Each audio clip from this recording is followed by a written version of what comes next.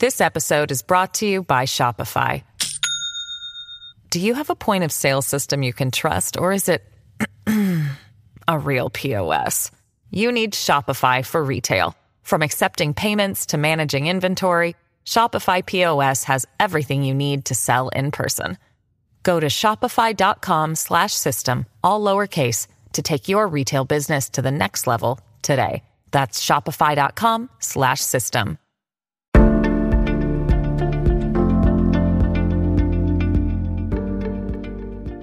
This is C-SPAN's Afterwards podcast. This week, Redline, the unraveling of Syria and America's race to destroy the most dangerous arsenal in the world. The author is Joby Warrick of The Washington Post. He discusses America's efforts to destroy chemical weapons in Syria during the Civil War. He's interviewed by Georgetown University professor and author Angela Stent. Welcome, everyone, to what will be a fascinating and probably a disturbing conversation.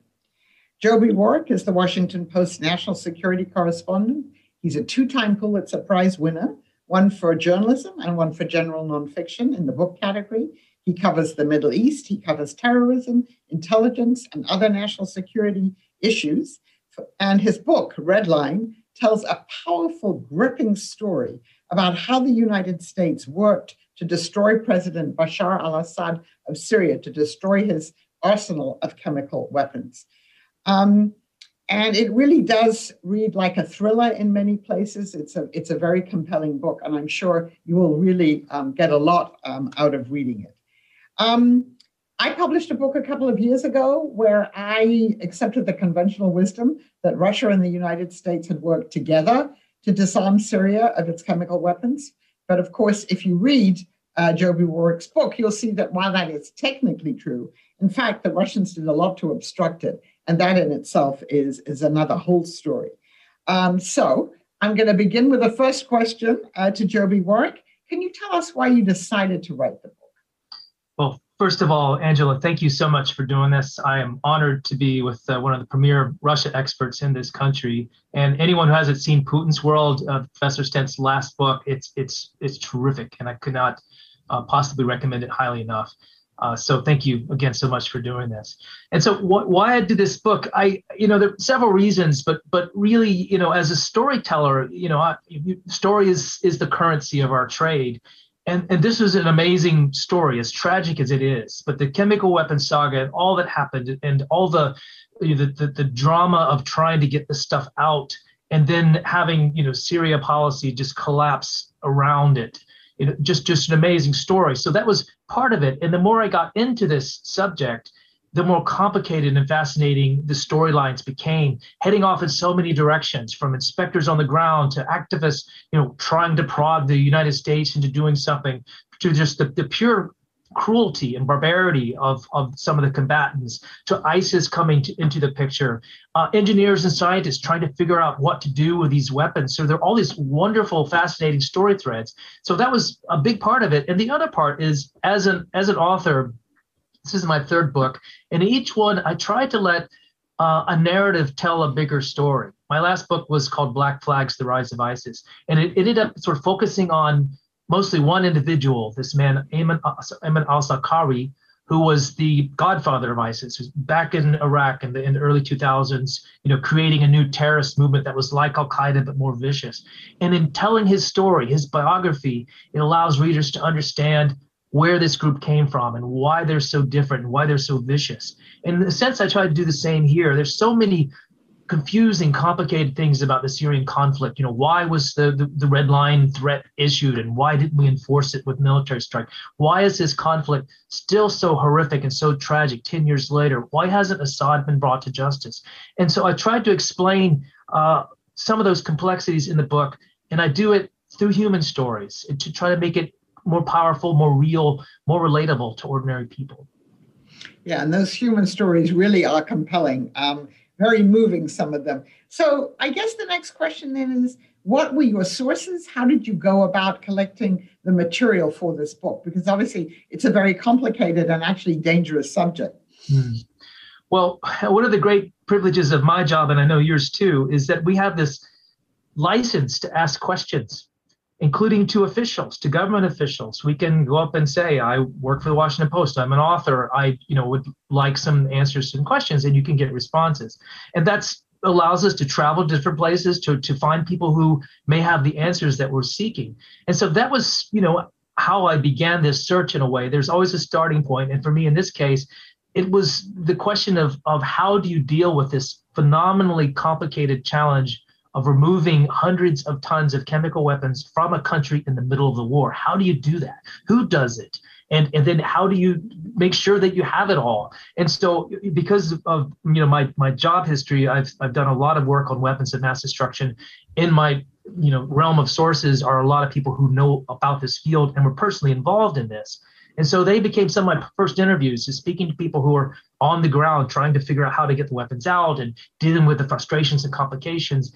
And that leads to a million other sources along the way, everyone from White House officials at the time to Russians, to Syrians, to activists, to housewives, people who were tortured in prison. And all of this becomes kind of part of this tapestry that I try to weave. And, each little story connects in its own way to another. So your book starts out with a very compelling portrait. How did the United States first find out about the Syrian chemical weapons program? So we had an inkling that they were doing something way back in the 70s. And this was a time when a number of Arab countries were experimenting with weapon systems of various kinds. The Iraqis certainly were plunging into all kinds of WMD capabilities. The Egyptians were looking at chemical weapons, and they'd used them in Yemen. The Syrians were starting to nibble at the edges as well, getting some precursor stocks from other countries. So we knew the interest was there. But what became fascinating to me was how this program was different from the others. For Syria, this was a chemical, not just a chemical weapons program, but it was a strategic arsenal. It was their deterrent against Israel, their next door neighbor, their arch enemy, which was nuclear armed. And so Syria puts a lot of effort and expertise into building a very robust chemical weapons program, not just mustard gas and the old stuff, but the most sophisticated weapons they could build, such as sarin and VX. And we knew, the Israelis knew that they were working on things like this, but we had an asset. We had an amazing spy who happened to be working in the best possible place for us, which was inside the chemical weapons complex. He was a scientist. He happened to have studied the United States. He loved America, and he was open to the idea of helping us out. So we recruited this guy. His name is Ayman. I know his full name. We're trying to protect his identity because his family is scattered. But he agreed to help us by giving us secrets from inside the program. What were the Syrians making? How much did they have? Where did they have it? And he even at one point passed a sample to us, a small sample in a vial of sarin, which he handed to the CIA so they could take it back home and test it themselves. And so Ayman ends up getting in some trouble. He, I won't give away the ending, but he's betrayed. He ends up, being discovered and meets a brutal end, shall we say. But because of that spy, and because of the work that he did over all those years, when things do start to go bad in Syria, when the country starts to fall apart, we know as the United States very well what's at stake and where these weapons are that could potentially be plundered by any number of bad guys and maybe carried outside the country for terrorist attacks. Yeah, so he's a very compelling character. You write about him in the book. But there are a number of other very interesting and compelling characters in your book, some from the region, some from different parts of Europe, some from the United States. Would you like to give the viewers some sense of some of the other kind of larger-than-life characters that appear in this book? There's so many great ones, and a few of them I could probably write a whole book about them because they're just so interesting. And it's everything from this Dutch woman who was the leader of the inspection force on the ground who helped take the weapons out, a woman who had been a diplomat at the UN who had no real military or certainly no chemical weapons experience, but had to go head-to-head with the Russians and the Syrians and essentially force them to hold to their promises to get the weapons out. And she is her hotel comes under artillery attack or mortar fire. A mortar round goes through several floors of her hotel and lands in a bedroom above her. She becomes sort of the target of a plot inside the country. People are following her around. So her life becomes very, very interesting, but she sticks to it. And she makes this promise that we're going to do this job. We're going to get out the weapons that you've declared, and then we're going to go home. But her story is really compelling. There are others like this. One other I'll mention, just because he's a personal favorite of mine, is a Syrian individual. He's just this young medical intern. He's finished his degree, but he doesn't have his license yet. So he's just, at the time the war breaks out, just wanting to become a doctor and live a normal life as a physician. The war drags him into the conflict in a way that he never anticipates. He's working at the hospital when the regime forces bring in some of the opposition figures that they've arrested, and then they take them out of the hospital and take them to prisons. They take a few of his friends who were arrested one night because they had medical supplies in their car, and they torture and kill them and set their bodies on fire and then dump them in front of the hospital with their ID tags on top of them. And moments like this, take this young man whose name is Hussam al-Nayas and essentially force him to take a side, and he becomes a secret activist. He begins to try to help out the cause of the rebels. And he does this at great risk to himself. At one point, he is arrested and taken to prison and beaten. He gets out because his father kind of pays someone to bribe him out of jail. And there's this wrenching scene where he goes back home and he's troubled about what to do. And one day he's deciding I have to go back to the front. I have to help my friends. And his mother grabs a knife and gives it to him and says, take this knife and kill me, because I'd rather be killed by you than to have the horror of someday knowing that somebody's going to knock on my door and tell me that my son is dead. So that's this background of this young man who then goes on to commit himself to becoming a kind of one-man clearinghouse for information on chemical weapons. People call him Chemical Hazm. That's his nickname, because he is obsessed with the idea that if a chemical attack happens, people have to know what to do. And he also begins to try to collect evidence and bring it to the outside world, sometimes crossing into enemy territory, going to the front lines to gather those precious bits of evidence, pieces of artillery shells, soil samples, and then sneak them across the border into Turkey to give them to the CIA and others who would then be able to respond to them. And he's one of the many fascinating people you meet as you go through this journey. He is indeed, and he's a very sympathetic character as you describe him. Let's move on now maybe to the kind of core story in the book. If you could describe for us the 2013 sarin attack in Syria and how the U.S. and its partners were able to identify the exact nature of the chemical weapon. Well, there's the big attack that we all remember. It happened in August of 2013. But before that, there was kind of an interesting run-up. There were little pinprick attacks around the country, just an artillery shell here, a bomb there, a tear gas canister filled with sarin dropped on one town in northern Syria, as if to kind of test the Obama administration's red line, but also really to test a theory, which is whether they could use this strategic weapon as a tactical tool, if they could use it to break the resistance, to demoralize them, to drive out the besieged areas that they occupy. And so these things are going on, and there's great interest around the world in trying to understand what these attacks are and what they amount to. So the UN puts together a team of inspectors, send them into Syria to try to investigate, and they don't get very far. While they're there, this horrific attack takes place in the suburbs of Damascus, and to the south and to the east, this region that's called Ghouta. And these attacks are really not large in the terms of number of missiles or rocket shells. They're maybe a couple dozen at the most. But this one attack on a single morning in August ends up killing, by U.S. estimates, 1,400 people, nearly all of them women and children, sleeping in underground basement shelters because sarin, heavier than air, seeps down into sort of the lower structures of a building. And so you have this massive casualty count right away. And the images of this attack are beamed around the world because everyone in Syria has a cell phone camera, and those pictures quickly come out. And so this begins this great diplomatic struggle between, the United States, the UN, and Russia, and all these other players on how to respond to this. And these inspectors who are in Syria to witness it, who happen to be close enough to the scene of the crime to go and investigate, they become pawns in this as well, because the U.S. wants them out because they want to launch an airstrike, and you've got this, fact-finding mission on the ground. And, what's the optics of pulling them out when they're trying to find out the facts of what happened?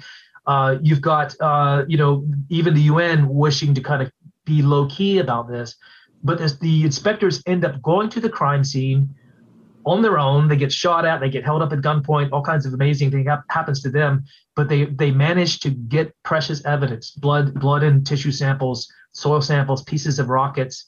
And while the rest of the world has essentially concluded that this was a nerve gas attack, there's no clarity at this point about who was responsible. This team finds compelling evidence that points to the Assad regime that over time eliminates all doubt that this could have been some false flag operation. But this really is the core story, and this is of the book, and some amazing acts of bravery on the part of those who went to these dangerous places to try to understand the truth. And could you just say something about the autopsy that helped them identify this? This is one of my favorite stories, as heartbreaking as it is. But one of those early investigations where they're trying to figure out, who's behind these scattered attacks throughout Syria, involves a single woman. There's an attack on a town called Sarakeb, which is in the northern part of Syria, close to the Turkish border. And it was just a couple of tear gas canisters filled with sarin. One of them falls in the courtyard of a woman named Mariam Al-Khatib, and she becomes the only fatality. She dies because she walks outside to see what had happened, and she gets a pretty good dose of sarin. Her family, panicky, decides to take her out of the country to get medical help. So they put her in a car, they take her across to Turkey. She dies in Turkey, and that in a way is miraculous for her story, because it means that the Turks have a body. And eventually the UN has a body, because United Nations investigators come in July of 2013 trying to find physical evidence of these chemical attacks. And they have a woman that they can autopsy. And they do this autopsy, and they not only find the sarin, but they find enough of it that they can do a pretty good forensic profile, which becomes crucial later on when they're trying to prove that, yes, the sarin came from the Syrians' weapons factories and not from some other source or from terrorists. This episode is brought to you by Shopify. Do you have a point of sale system you can trust, or is it a real POS? You need Shopify for retail. From accepting payments to managing inventory, Shopify POS has everything you need to sell in person. Go to shopify.com/system, all lowercase, to take your retail business to the next level today. That's shopify.com/system. Mm-hmm. So as you said in your introduction, you also look at ISIS and their acquisition or attempts to acquire chemical weapons. So we know that obviously the Syrian government, as you say, had developed sarin. It had chlorine, which it had used as a chemical weapon beforehand. But ISIS, of course, was trying to acquire them. So how difficult did that make it much more difficult to attribute the source of some of these attacks? And how was ISIS able to acquire these weapons? Yeah, well, there's an interesting backstory to this, because the two groups, Islamist terrorist groups that we're familiar with, Al-Qaeda and ISIS, both have a history of interest in chemical weapons. Way back when Osama bin Laden was running the organization, he once said that weapons of mass destruction was a religious duty for this terrorist group. And so in Afghanistan, they experimented with various chemical weapons, tried to make things that they could use to attack the West. ISIS or its predecessor got the same idea. They began using chlorine as a chemical weapon. So in Syria, there's this opportunity. They could potentially steal some stuff from Assad if they can get their hands on it. And they came very close. They weren't able to do that. And so ISIS decides then, well, next best thing, we're going to try to make our own. They could see how spectacularly successful Assad was at drawing the attention of the world with just a few rocket shells full of sarin. And so they embark on a pretty ambitious program to manufacture chemical weapons. This has never happened in the history of terrorist movements, except for perhaps Shinrikyo, the Japanese death cult that did the same thing in the 90s.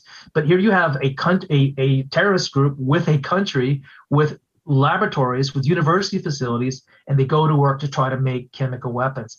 They didn't get very far because obviously when we find out, we as Americans and our partners, that this activity is going on, we devote a lot of activity, a lot of effort fairly quietly to try to find the locations, to try to identify, capture, or kill the key individuals. And so we stopped them fairly quickly. They did manage to they used a lot of chlorine, mostly against Kurdish targets, but they did end up making mustard gas. And mustard is not all that technically challenging. The kind that they made was fairly crude in the sense that it tended to deteriorate fairly quickly after you use it. So it wasn't a very good weapon. And for that reason, when OPCW and other investigators examined the scenes of these attacks, they could quickly say, well, yeah, this is not from Syria's stockpile. This is something that was made by professionals, made in a laboratory, but it's not high-grade stuff. And eventually they're able to very conclusively say that, yeah, this was ISIS manufacture. Because the moral of the story is that even though that ISIS did not get as far as it might have liked, it's clear that its ambition did not go away. Some of its scientists managed to flee the country. We don't know if they've been killed or captured somewhere. We just assume that they're still around. And ISIS continues to say occasionally that it wants to do this again, that it has an aspiration to carry out a chemical weapons attack. And that knowledge, that essential know-how about how to do it, that still exists somewhere within the muscle memory of this group. And of course, mustard gas was used in World War I, right? This is not a new phenomenon. And that's actually an important thing about chemical weapons. It's the only sort of weapon system that we as a world, as an international community, decided to do something about, decided to outlaw. So the very first banning of a weapon was the banning of chemical weapons. The people who died in the First World War and the Second World War, died in horrific ways often. But there was something that was just viscerally terrible about the specter of seeing a human being suffocate like a cockroach on chemicals. It's something that just motivated us to try to say, no more, this is never going to happen again. There's an international taboo against it. And I think that's why when this happened in Syria, we were alarmed by all the suffering that we saw. But this one, attack really galvanized the attention of the world. Yeah. Very importantly, too. Let's look at the Obama administration's policy now towards Syria. Your book's title is Red Line. President Obama used the word red line, that if chemical weapons were used, the U.S. would intervene militarily. So if you could talk a little bit about the evolution of U.S. policy on Syria under the Obama administration, what happened to the red line, why there wasn't more of a response after all these chemical weapons attacks happened, which groups in the U.S. were supporting intervention, which weren't, and, why it didn't happen in the end. Yep, there's a lot to unpack there, but that really gets to the meat of some of the bigger issues that are raised in the book. Right. I guess to start with, one has to put oneself back in time. In 2011, this is the Obama administration. It's heading into its third year when Arab Spring breaks out, and I was was covering the Middle East as a diplomatic reporter at the time, and I also happened to have been back in the late 80s a reporter covering the fall of communism in Eastern Europe, and so the parallels there were amazing. And to all of us who witnessed both events, it was this kind of this sense of history turning. So that was very exciting in a way, these fledgling democracies on the horizon in the Middle East of all places. And the Obama administration had to quickly scramble with what to do about this movement. How do you respond to it? We certainly identify with these protesters in Egypt and other places that are aspiring to be free of dictatorship. And so our initial response was essentially expressions of support, condemning violence, condemning dictators, saying that Egypt's leader must go, Gaddafi must go, and then Assad, the president of Syria, must go. The problem was in Syria in particular was it is ruled by a extremely brutal family that was prepared to sacrifice anything, was prepared to destroy the country in order to stay in power. And it was backed by two extremely powerful leaders in a way that other countries weren't. Russia, number one, and Iran both saw the survival of the regime as vital national interest for them. And they were absolutely committed from the beginning, and even more so as the war continued, to keep their guy in power. And their commitment to making him stay ended up ultimately being much greater than our ambition to get Assad to leave. And that becomes kind of the core international conflict and tried to resolve Syria's fate. The Obama administration, I think you would talk to most folks speaking honestly and frankly about this, and they would acknowledge that we gave the Syrians more hope in some of our messaging than we were prepared to back up. By saying Assad must go, the implicit meaning is that Assad must go and we're going to make him go. When the reality is the United States was not about to get involved in a military conflict in Syria if it could at all help it. And its reluctance to become involved gets even greater when we see how much the Russians are willing to be involved militarily with boots on the ground. And so that was not going to happen, but because of statements like Assad must go, because of red line warnings, which kind of grew out of intelligence that we had in 2012, that these chemical weapons that were so problematic and so worrisome were about to be handed over to Hezbollah, a terrorist group that came in from intelligence in 2012. And so we're putting out messages all over the world to the Syrians, don't do this. We send emissaries off to Russia, to Iran, talk to the Syrians, make public statements saying, if you do this, there's going to be big trouble. In one case, Obama actually uses the phrase red line, which is, had all kinds of implicit meaning. But again, it was an instance where we, appeared to promise help that we weren't truly prepared to deliver. We did provide a lot of help. It ended up coming later on in the form of clandestine help, covert aid. Mm-hmm. We had a $1 billion train and equip program that trained tens of thousands of Syrian fighters, that delivered weapons to them as well as equipment and uniforms, but lethal aid.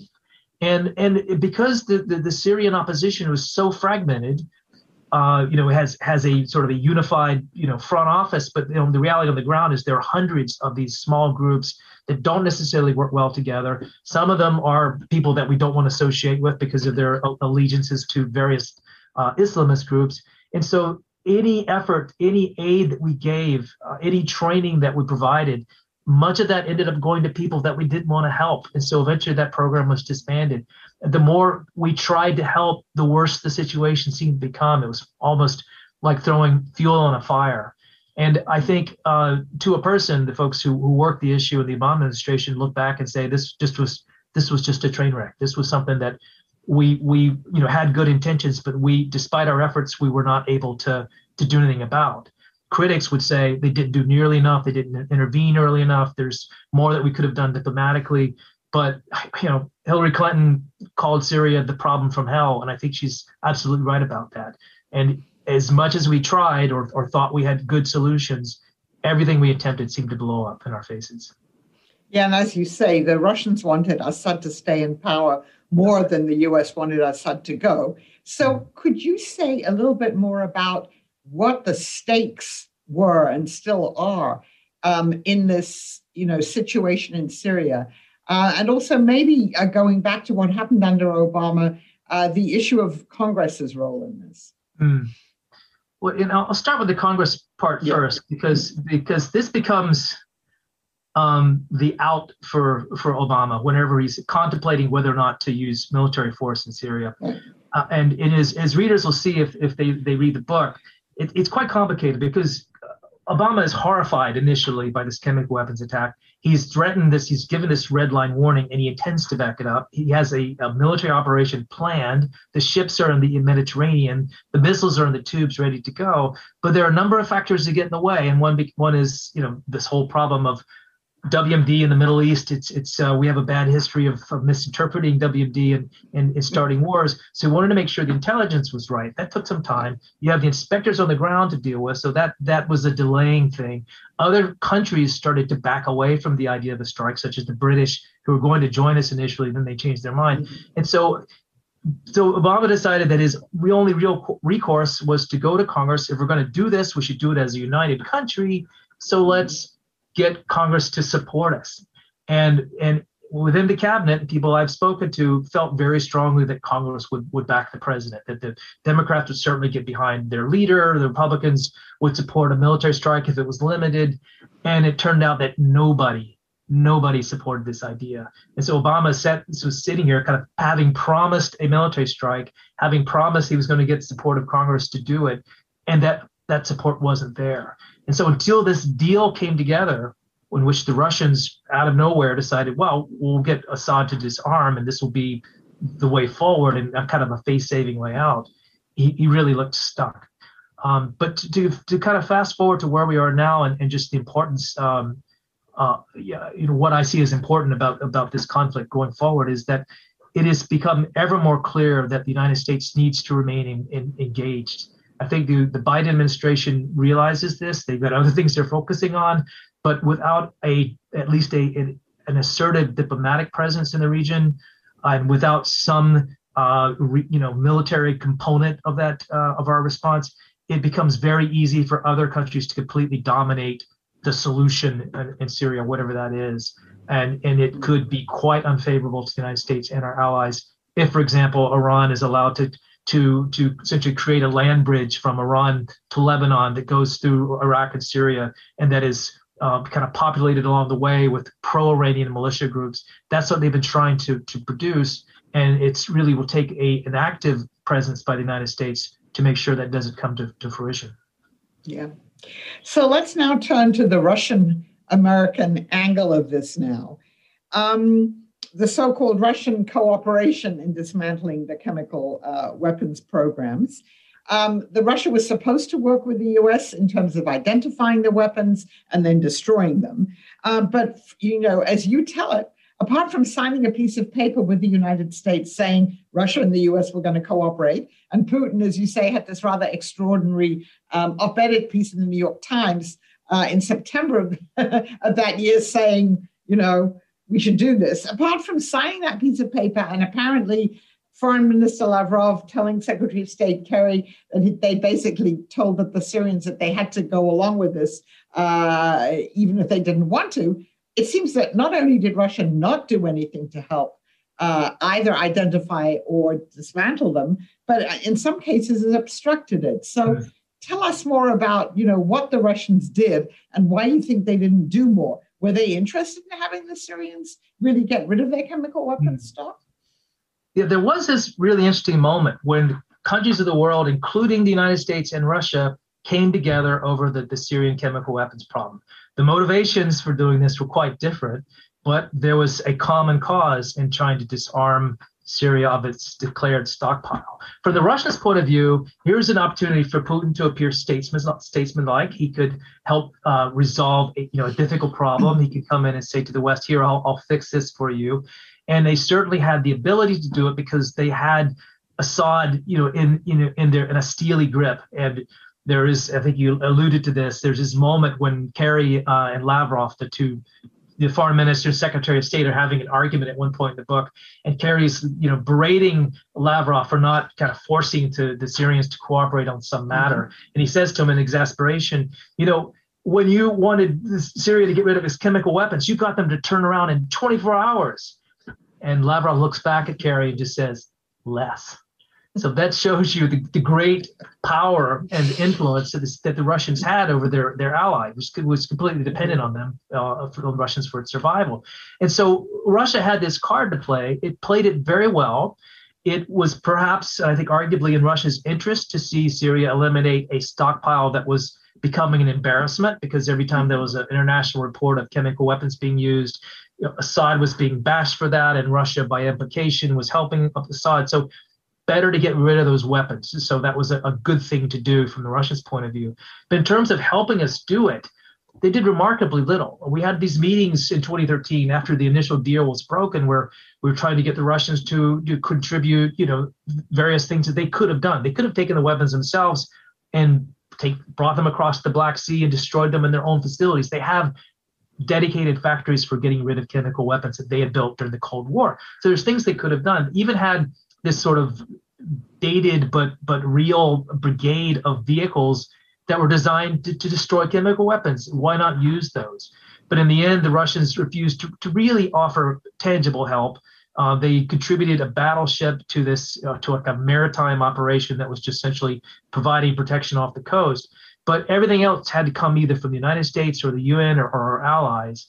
And after the initial removal, after the bulk of the stockpile is taken out of the country, Russia goes from, just being a bit passive in its support of the operation to being completely, in Assad's camp in terms of backing up whenever new allegations would come out about chemical weapons use, defending their ally, defending him in the UN, blocking any kind of punitive measures from ever getting to a vote, and not just at the United Nations, but the OPCW. And so from that point on, Putin becomes more and more of an obstructionist, protecting his client at all costs, creating or going along with storylines that would suggest that rebels are responsible for all the violence and the use of chemical weapons, and just never allowing Assad to see even a moment of accountability. And that's been their role really since 2014. Right. And as you show, as far as you could identify, they never really put any pressure on him, except initially saying that he had to allow, these people to identify and take away the weapons. So now you have some fascinating details in the book about how the weapons were identified, how they were transported to the place, to Latakia, to where they were going to be then transported to somewhere where they could be destroyed. The Russians said that they couldn't destroy them because of various laws they had, which normally isn't a problem for Russia. So it fell in the end to the United States and the special crew to do that. So you have gripping detail about that. So if you could describe more, how they got the weapons, how they got them to the port from which they were supposed to go on and be destroyed, how that nearly didn't happen, really at the very, very last moment. Yeah, well, this is really probably my favorite part of the story. And it's very little known, I must say, that people just do not appreciate the difficulty of this challenge. It really ranks as one of the most remarkable feats of arms control in history, because it happened in 9 months, and an entire program, weapons program, was completely or mostly dismantled with a bit of cheating, as we find out later. And it happened during a war, not just a Cold War. It was a hot war, and people were literally firing artillery rounds over the vehicles that are passing, carrying these weapons down the road. But there, if you can think back to the moment in 2013 when the deal comes together, everybody's excited. Syria is going to give up its weapons programs. You ask the question, how do we do that? Who does that? There's no organization anywhere in the world whose job it is to go into a country and remove a weapons program in the middle of a war. We have something called the OPCW, Organization for Prohibition of Chemical Weapons, based in The Hague. They've got a force of inspectors who go around and do verification missions. They're not armed. They don't have the logistical ability to kind of take off and go set up camp in another country. So in a very short period of time, really a few weeks, this program was cobbled together with UN people and OPCW people and money from the US and from allies, from equipment, all coming together in a very few weeks. And just 3 weeks after the deal was signed, the first inspectors start to arrive in Syria to do the job. And one of them told me later that, it was great they got there so quickly, but it was like, we're going to operate on a patient. We don't really have a hospital yet. We don't have an operating room. We don't have the tools. They didn't have anything. And so they had to start from scratch and then rely on Syrian cooperation to allow them to go to one facility after another, first to do inventory and then to start smashing things up and hauling things out. So every piece of equipment that they could identify that the Syrians were using to make chemical weapons had to be literally trashed. Some of it was broken up with hammers or welding torches or whatever they had to smash it to the extent that they could never use it again. And that's actually part of the benefit of this operation, not just that they took a bunch of bad chemicals out, but they destroyed Assad's production equipment. He had some laboratories left over when it was all over, but these sort of factory-like facilities where they made chemical weapons, they were dismantled piece by piece and destroyed so they could never be used again. In some cases, even the bunkers that they were in were blown up afterward. So that was the job they did. It took place in an incredibly compressed amount of time, 9 months from the beginning to end. But once you get the weapons, the physical weapons out of the country, this is tons and tons and tons of mostly liquid stuff, mostly precursors. There's no place for it to go. There was no country that's saying, sure, bring all those toxic chemicals to our port. We'll take care of it. Nobody was saying that. United States, the European allies, nobody wanted this stuff. And so the solution comes down to this one small organization that works is part of the Army down in Edgewood, Maryland. They have like a special team. I call them like the Ray Donovans of the chemical weapons world, where they find chemical weapons that are left over or abandoned any place in the world. These are the guys that can go and figure out how to get rid of it. And so they were tasked with building a machine that could take these chemical weapons and destroy them. And the initial plan was we'll build this machine and we'll put it off the coast of Syria, or we'll put it in Albania, was an idea that was floated for a while. We'll find a place to stick this machine, and then we'll gradually take these weapons and get rid of them. No country would do that. And so they ended up with Plan Z, which was, let's put the machines on a ship and take it out in the middle of the sea and do it in the middle of the Mediterranean. And there are all kinds of reasons why that's not Plan A, because chemical weapons on board a ship that's moving around and sloshing and there's the possibility of rogue waves and capsizing, all these dangers. It's not really ideal. But because there's nowhere else to put them, that was what they were left with. So you get this crew from Maryland. They put their machines on this ship. They go out to sea. They pick up the material. And then for 42 days, they're spinning circles around the Mediterranean and using this machine to try to destroy the weapons. And there are problems that come. The equipment breaks down. Things start to wear out much more quickly than they thought it would. There's a stability problem because on a ship that's essentially a big cargo ship, you've got fuel in the bottom that keeps the ship stable. It's sort of the ballast. And you've got all these liquids up top. And as time passes, more fuel is being burned off, more heavy liquids are going to the upper floors, and the ship becomes unstable. And they have a program where they can chart the stability of the ship, and they're getting to the point where it's almost at peril, because it could potentially collapse if a wave comes along. And so you've got that going on. You've got activists from environmental groups who are coming out in ships to try to find them. All this drama facing this small crew of Marylanders trying to destroy this weapon, but somehow they managed to get it done. 42 days, they eliminate the last of the barrels of these weapons, and then they're done. And this, sort of the ultimate sort of statement at the end, or the little farewell message, is 42 days to destroy the stockpile. An unknown number is the number of Syrians who might have been killed if this hadn't been done. Because we have to remember, these weapons were a threat to Syrians more than they were to the rest of us, because a sarin artillery shell can kill a lot of people.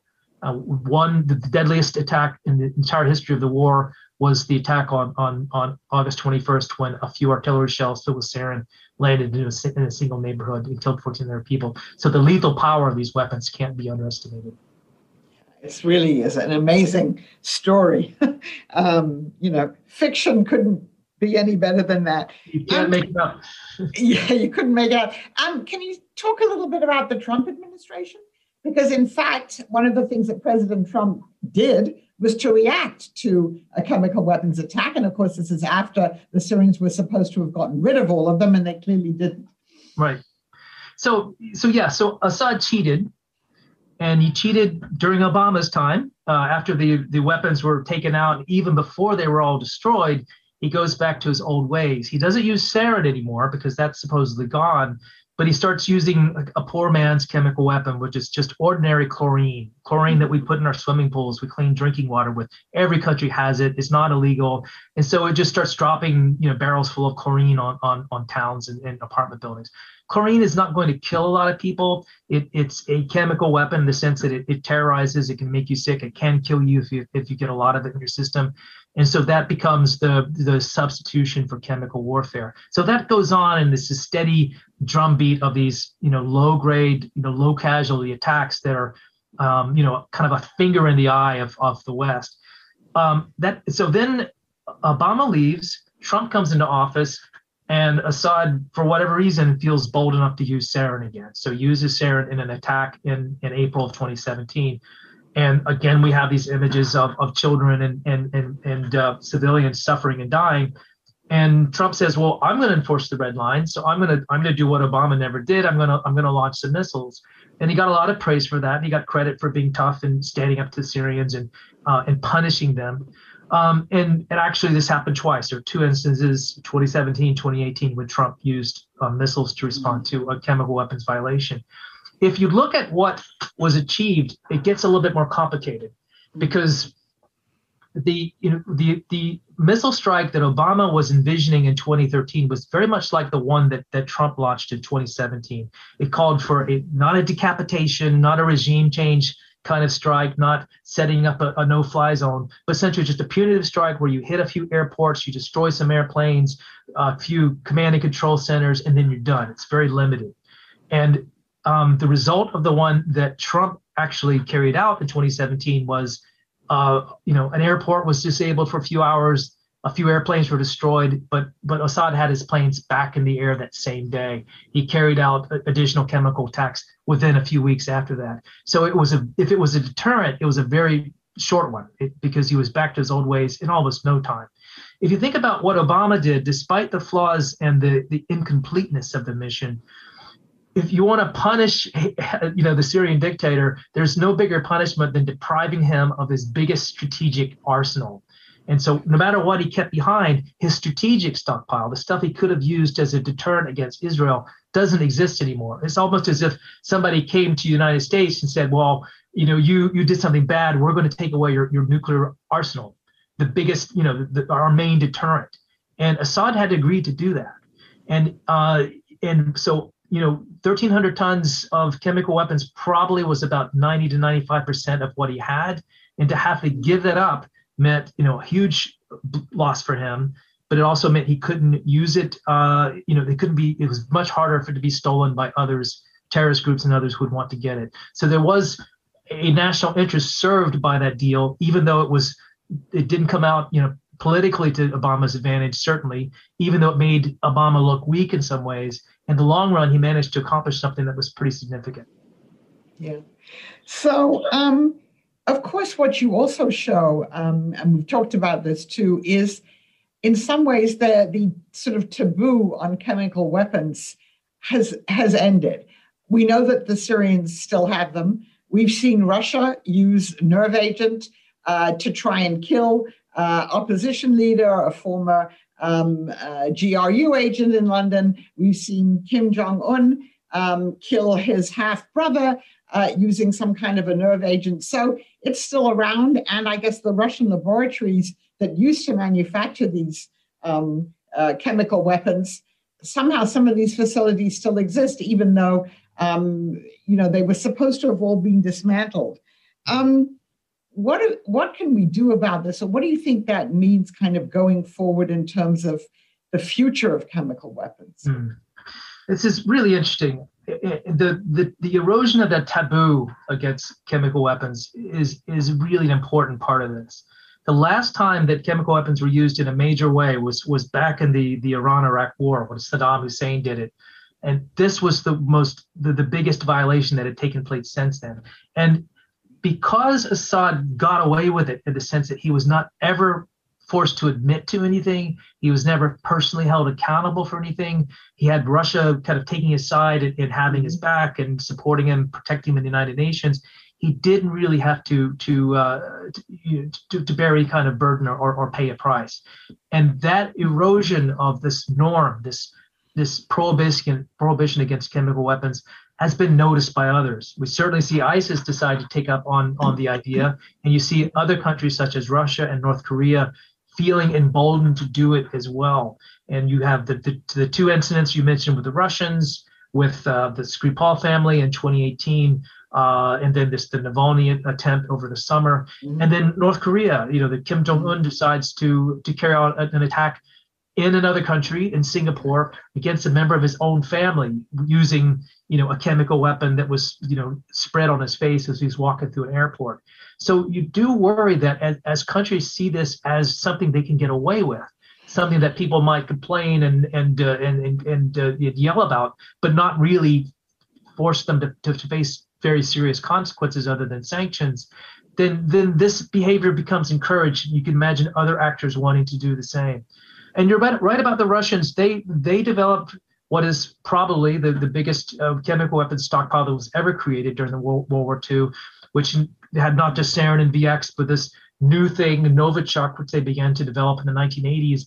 And after the Cold War ended, those programs, as we know now, didn't really go away. They didn't dismantle some of those military labs. They continued to do their research. They continued to maintain their stockpile so that when they have a need for something like a Novichok for an attack against a political opponent, they could use it. They could just as easily use it in a military setting or or to destabilize a country or any number of ways. And if you have to imagine that if there's no reluctance to do that kind of research, what else is being investigated, chemical or biological weapons perhaps. So this is an issue, I think, again, for the Biden administration, that as we demand accountability from the Russians for the Navalny attack and these other incidences, we need to demand transparency about the research they're doing, including getting inspections and access and OPCW's inspectors or whatever is needed to make sure that they're coming clean about what they're doing and what their intentions are. Yeah. So let me just ask you another question about the OPCW. As you show in your book, they do all this work, but they're not allowed to actually attribute any attack to a particular country or individual, which of course hamstrings them. And then, of course, we know at the United Nations, the Russians always have vetoed any kind of resolution in the Security Council that would lay the blame, for instance, on the Syrian government for what it did, and the Chinese usually back the Russians up. So in the absence of being able to do this, we don't have that many tools really where we can hold countries responsible for what they do. Yeah. Am I wrong? This is the great difficulty in the diplomatic sphere. And you're absolutely right. I mean, the UN and the OPCW are set up as consensus organizations, and they can do great things if there's a consensus. But in this very polarized world, it's often to the advantage of some of our adversaries to get in the way of our plans, even if they don't necessarily object to them. They're just essentially being contrarian. And in the case of Syria, you see again and again that the organizations like the OPCW are so constricted about what they can say. They can go into Syria and they can say, yes, chemical weapons were used. Yes, we know they were sarin. We have details about the forensic makeup of the sarin. We know where it came from, the artillery shells that were used to fire it. But we can't explicitly say that we think this was Syria that did it. Now, that's changing. There's been so much, frustration over what happened over the last decade that the OPCW now has something called the IIT. It's a separate investigative body that is in the process now of doing attribution. That's what it does. So it's gone back and looked at some of these old instances, and it's using its scientific method to try to deduce responsibility, who actually did this. And they've come back just in the last few months to say that several attacks they've identified were clearly associated with Syria. They were Syrian aircraft that dropped ordnance. These ordnance were from the known stockpile of the Syrian government. The chemicals inside are forensically traced to the weapons that we know that Syria made. And so they're naming names now in a way that hasn't been done before. And so that gives you hope that, as frustrating as this has been, as elusive as justice has been, that there's still a process and there's still a hope that someday, it might be well into the future, there will be accountability. And that evidence exists. It's been collected. The evidence continues to be gathered. And we have to hope that there'll someday be a hearing. And in the meantime, sometimes it just really does fall to coalitions of the willing to get things done. The French in particular have taken a lead in trying to establish rules of accountability for when chemical weapons are used. The Germans have been very active in pursuing the Navalny case and releasing evidence and really angering the Russians in many cases to make these things public. So sometimes countries have to act as coalitions or even unilaterally to call out people when they do things that are wrong. But hopefully, eventually there will be some justice for this. Right.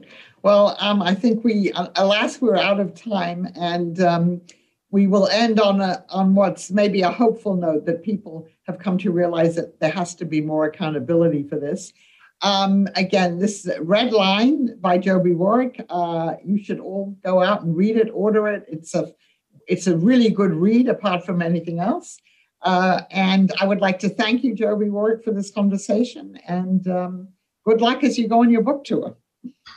Absolutely. Thank you so much. I completely enjoyed this, and I hope we can do it again. Thanks for listening to this week's Afterwards podcast. Subscribe, rate, and review us wherever you get your podcasts. Send us an email to podcasts@c-span.org.